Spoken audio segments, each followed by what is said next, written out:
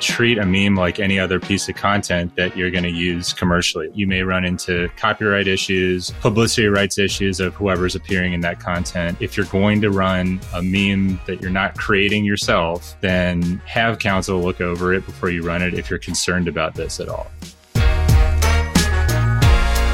Hey, what's going on, everybody? Welcome to another episode of Mind Your Marketing. I'm your host, Jordan Shelton. Today on the show is Robert Freund. He is an attorney specializing in advertising law. He works with agencies, creators, and DTC brands. We get into a conversation that is good for marketers to think about things like, are memes legal? What are usage rights? How do you get started in influencer marketing? What are some of the risks involved with influencer marketing? Also, how to create a good relationship between legal and marketing, how to balance risk tolerance with business objectives. So this is really, really useful if you are a marketer, if you're creating content, if you're getting things to legal for approval, you're going to like this. But before we get into it, this show is brought to you by Cave. We are a social media agency based out of LA. We help brands grow on social media with paid media management, performance, creative, social strategy, you name it, we do it with social media. Head over to cavesocial.com to learn more. All right, now let's sit back and enjoy this episode. Hey, Robert, how you doing? I'm doing well. How are you? I am doing good. Happy to have you on. Talk all things advertising, legal. I guess before we start, we should probably say this isn't legal advice to all the people who are listening. Good reminder. I like to say I'm an attorney. I'm not your attorney. I'm giving legal information, not legal advice. If you have a question particular to your situation, you should reach out to an attorney to discuss that. Yeah. Don't quote this podcast in your board meeting, basically. Right. All right. Well, I want to hop right in. Something that's very, a hot topic, I guess, with marketers. And I want to know your stance on memes, meme usage for brands. Although I think most brands ruin memes, that's a side discussion. What advice would you give to brands around creating and using memes in organic and in paid? I'm seeing brands run it in paid as well. So I think my general approach would be treat a meme like any other piece of content that you're going to use commercially, whether there's ad dollars behind it or not. Anything that your brand posts on social or anywhere else, if it's under the brand's page, the law is going to treat that as your brand's advertising. So as a starting point, I'd like to dispel the mistake people make of thinking, well, I didn't run this as an ad, so to speak. And so, advertising law doesn't apply to me. It's on your brand's pages, it's commercial in nature, and you should assume it's your brand's advertising. And so when I say you should treat it like any other piece of content, you want to make sure that you've cleared the rights to whatever piece of content you're using, because if you don't, you may run into copyright issues, publicity rights issues of whoever's appearing in that content, and things of that nature. So with memes, it's not like there's a blanket statement I could make that, it's always okay or it's always not okay. There are very specific cases where we've seen that it's not okay, or at least it's alleged not to be okay. So in the last 12 months or so, F. Jerry Media has the rights to the dude with sign and has the rights to enforce his copyrights and his publicity rights on his behalf. And F. Jerry has sued probably about 20 now brands in the last 12 months for taking the dude with sign meme template, putting their brand message on the board he's holding up and running that as an ad or posting it organic. That issue there is, well, look, you haven't cleared the rights to the original image and you're using the dude himself, his likeness, to promote your brand. And part of what they allege is an issue with that is like that guy, the dude with sign, does enter into licensing deals with some brands where they have the rights to do that, and people shouldn't free ride on it, is basically the argument. So that sort of framework could apply to basically any sort of meme format, especially if it's a meme that involves some IP of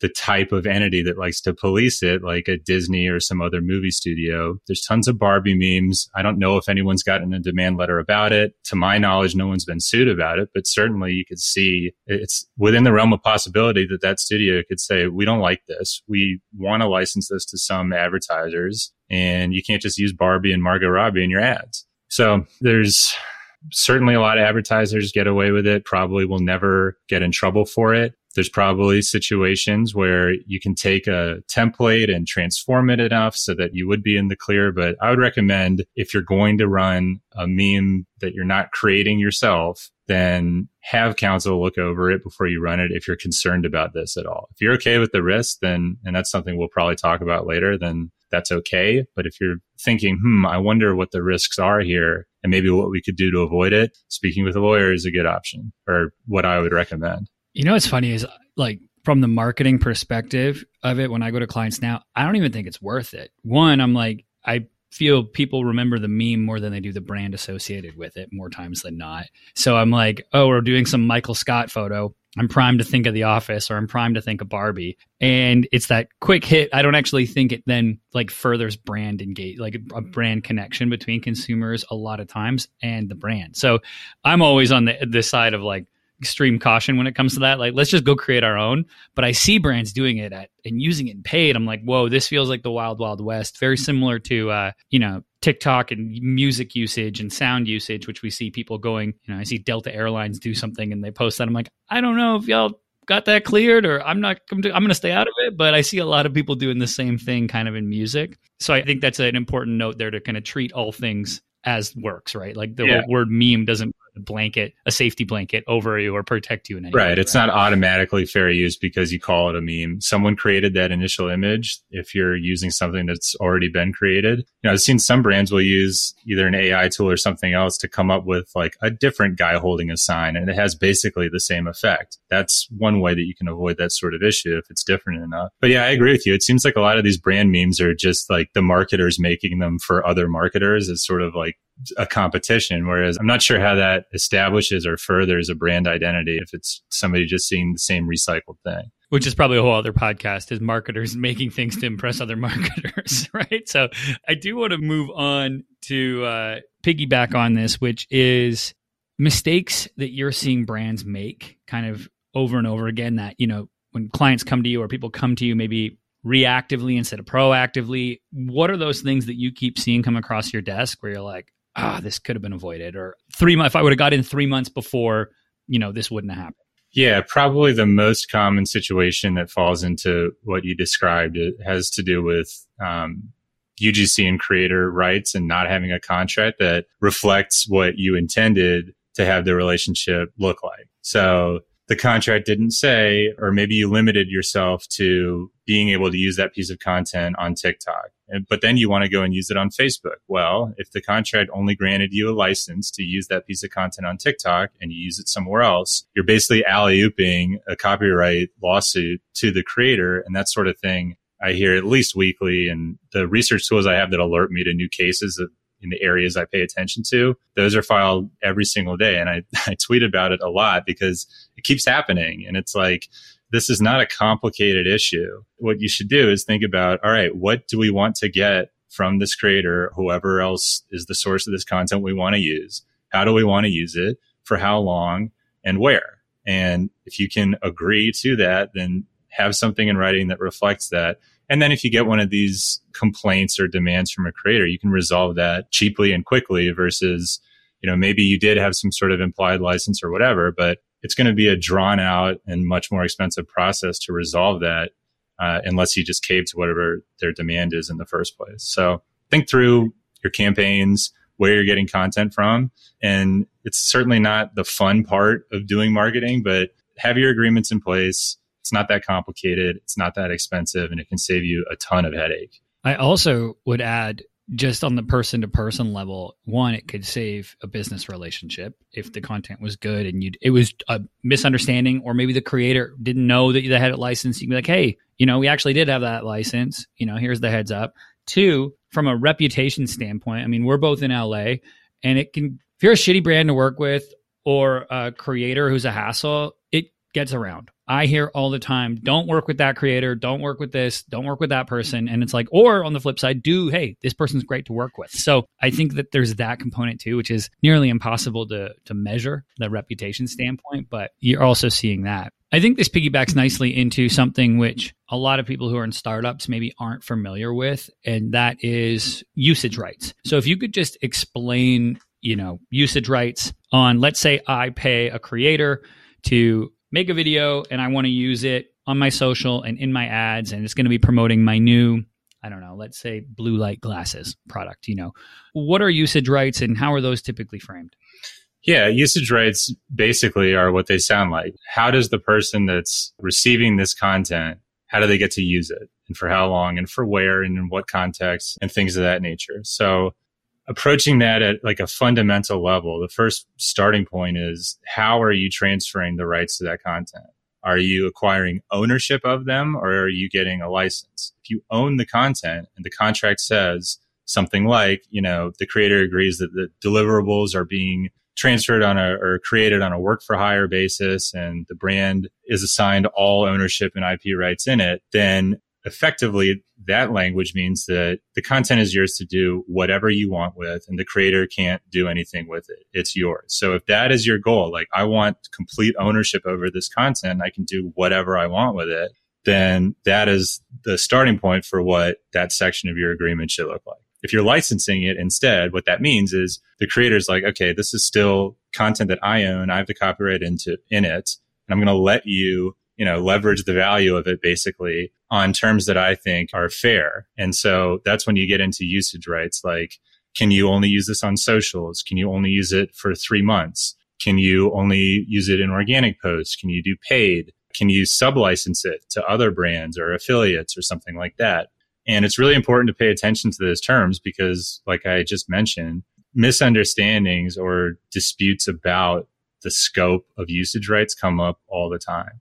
So if what you want is ownership and not have to worry about it, you should say so. If instead what you're getting is a license, pay close attention, or have someone pay close attention for you to the language that's used, because it can really, things that are seemingly either synonymous or small can fundamentally change each party's rights. It's funny. I was thinking about this the other day. I was watching TV and a commercial came on. It was a pharmaceutical commercial, but it was a video of like this family having a backyard barbecue, very stock footage. And I'm like, man, if these people just signed up thinking they were filming a backyard barbecue scene, but little did they know there's a voiceover for like, some embarrassing or, maybe something that they didn't know was happening. Right. Mm-hmm. And I was like, whoa, like this must happen. And this is a prime example of why it's just better for everybody to kind of have their cards on the table on what are we creating content for? Who's the client? How long are we going to use it? What platforms? And just not try to do any shady business. Right. Yeah. It goes into the publicity rights issue too, which is separate from the copyright. The creators usually or often will say like, look, okay, even if you own the content, you can only use my name, image, and likeness to promote your brand or for this long or whatever. And your example, there's a lot like that. There was a case where somebody had licensed their image to be used for a certain brand, or it might have been an assignment that they weren't aware of. But what had happened was they thought their image was going to be used for like a hair care product, but the terms of the contract were such that they could sublicense or assign those publicity rights to basically anyone in the world. And then the person sees their face on a billboard for herpes medication. And, if that is your intention to be able to do that, you should make sure that everyone is all right with the scope of those usage rights, or else you can have a pretty serious problem. Yeah, that's wild. Now, moving forward a little bit here, something with disclosing information, and I think to the consumer that's important too, is, disclosing that it's an ad. And we saw that in the mid 2010s, a lot of influencers weren't disclosing that they, were paid for a product. And then they started to do the hashtag ad or say this is an ad. But now I'm seeing a lot of creators just casually do product placement in their videos, opposed to, hey, it's an endorsement. They're, doing a get ready with me video, and it just happens to feature a couple products that I know they were paid to put in there. Do the same legalities apply? Should brands be disclosing that? The same rules apply. The FTC recently, either last month or the month before, I'm losing track of time this year a little bit, but recently updated their endorsement guides to cover more examples of hypothetical but real situations. What I mean is like situations that come up a lot, where the FTC wanted to provide a little more clarity about what they think violates the law or doesn't, when you need a disclosure and things like that.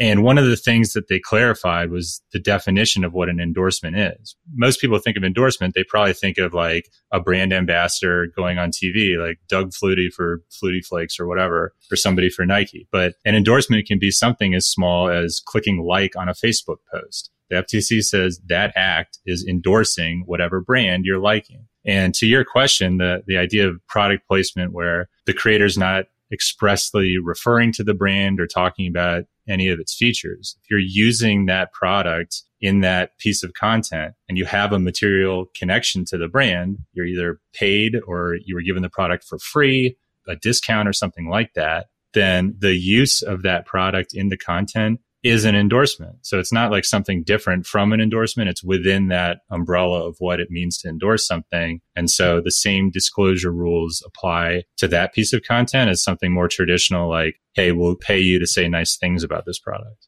So for the marketers and marketing teams who sit there and they have what we'll call maybe an adversarial relationship with legal, or they see legal as the no department, right? And the risk averse department, and it's 5% chance of rain and they're going to bring an umbrella department, right? Like I've heard these comments before. How do you go about, one, I guess, creating a relationship? Or would you suggest that, the marketing team and legal team, one, create a good working relationship, and then two, handle risk tolerance versus business objectives, and really understanding like, okay, where does all of that fit in to, take some chances maybe with some campaigns? Yeah, a good counsel relationship is like you're on the same team and you understand that you're both trying to do the same thing and help the business be profitable by avoiding legal expenses and running campaigns that work. How I like to approach it is I understand that if I say no to everything in marketing that has any risk, I'm going to be saying no all day long and very few ads will get run. Like marketing is risky. Some risks are more severe than others and carry more consequences. So I view my job as identifying what the risks are and then getting an understanding of my client's business and their risk tolerance, and then helping them craft a solution that aligns with whatever that risk tolerance is. Some clients will say, I cannot sleep at night. If there's any risk that I'm violating the FTC, please, advise me accordingly. Okay, that's going to be very buttoned up and to the letter of the law and more restrictive. And some clients will look at certain issues after I've explained what the risks are and say, we're comfortable with that. Or, maybe we can get more in line with what our risk tolerance is versus what we're currently running. And you can craft a solution, hopefully, that works for the client in terms of their risk tolerance. Because like you said, at that point, it's a business decision and not really a legal one. There are some things that are hard no's. Like I just cannot recommend that you do these certain things. But most things, there can be a solution depending on what the client's risk tolerance is. Yeah, I think about it like I sat with my doctor in my yearly physical and, I was going through blood work and he goes, look, I could put you in bubble wrap, feed you green smoothies all day.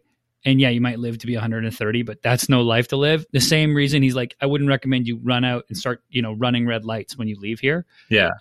We need to make informed decisions and take informed risk. And we walked through and I was like, I love how that was put, because I think there's a lot of similarities to the brand side of things and business in general. There's just the more information you have and about the risks, then each business owner can then go and make their own decision. Yeah, I think that's exactly it. It's like, I'm not just here to shoot down every idea that might be risky. It should be that your counsel understands the line of work that you're in, first of all, and then understands what you're comfortable with more broadly. And then you can work to maybe not a no, but a yes, if, or something like that. Cool.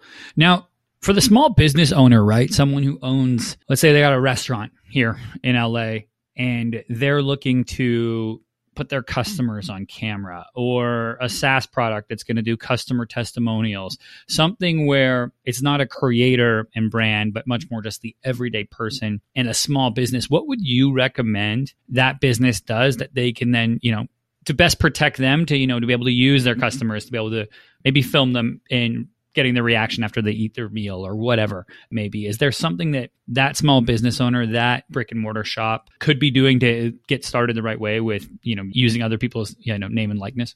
Yeah, I think the starting point is understanding what the issues are. Just knowing, okay, like what legal issues do I need to think about before I decide what steps I might need to take? So in the context of filming people in your restaurant, getting some sort of review from them and then using it in advertising, 3 issues that immediately come to mind are that person's publicity rights, the content of what they're saying about your business or your product, And then potentially privacy rights if you're filming somebody in a private location or somewhere where they would have a reasonable expectation that they're not being filmed. Ideally, you'd say, hey, we're filming some customer reactions to potentially use in our ads. Would you be okay with giving a response after you take a bite or something like that? Some people don't like to be surprised very much. And in some cases, if they could say, like, I'm here with my family, we're discussing something private and you're filming me, you could have a problem. But something that's more broadly applicable with using customer reviews is, like I mentioned, if somebody's appearing in a piece of content that's used to promote your business, you need to have a publicity rights release from that person. And then the third thing is the content of what they're saying. So the law will treat any reviews or testimonials that an advertiser or a brand highlights or features in their advertising, like on their website or even resharing something on social media, as the brand's own advertising. And so all advertising claims have to be truthful, not misleading, and substantiated. So brands get into trouble if they showcase some sort of testimonial or result that doesn't reflect the typical experience of whoever their customer is. And also if it's just not true. Like Google got in trouble recently for sending out Pixel phones to a bunch of radio stations. The DJs would talk about how great the Pixel 4a is. I think it was the Pixel 4. It might have been the 5. But it turns out none of them actually used the phone. And so there's a big regulatory action about that's not truthful advertising. These people haven't actually used it. And there's tons of cases about highlighting, especially in terms of like earnings claims, if you're doing coaching or something like that. Like this student made $100,000 in a month. Okay, first you need to make sure that that's true, that they did make that, and that you could substantiate that with evidence if you had to. And then also that your typical student can expect to make that. And if they can't, there's a series of disclosures you need to provide and so on. So before you use any sort of review or testimonial, pay attention to the content of what's in that. Ensure it's true to the extent that you can. If you can't, probably wouldn't recommend using it. And then make sure they're not saying anything about your product or service that you wouldn't feel comfortable making directly. Yeah, this is why you don't see, fat loss ads and back adjustment ads on social media. They're reserved for 3 a.m. on abstract TV channels. Right. Yeah, exactly. Rob, before I let you go, let people know where they should head to connect with you online, both your business and you personally. Where's the best place to connect on social? Yeah, I'm most active now on Twitter. So it's at Robert Freund Law. Same username on Instagram. I'm relatively active there. And then my website is robertfreundlaw.com, and you can contact me through that or book a consultation or anything like that. Awesome. And I'll put links to those in the show notes so you can head on down wherever you are watching or listening to this and go connect with Rob. Thanks again for coming on today, man. I appreciate it. Thank you. This is fun. All right, everybody. That's it for this episode. As always, hit all that like, share, subscribe at the bottom. I'm your host, Jordan Shelton, and I'll catch you next time.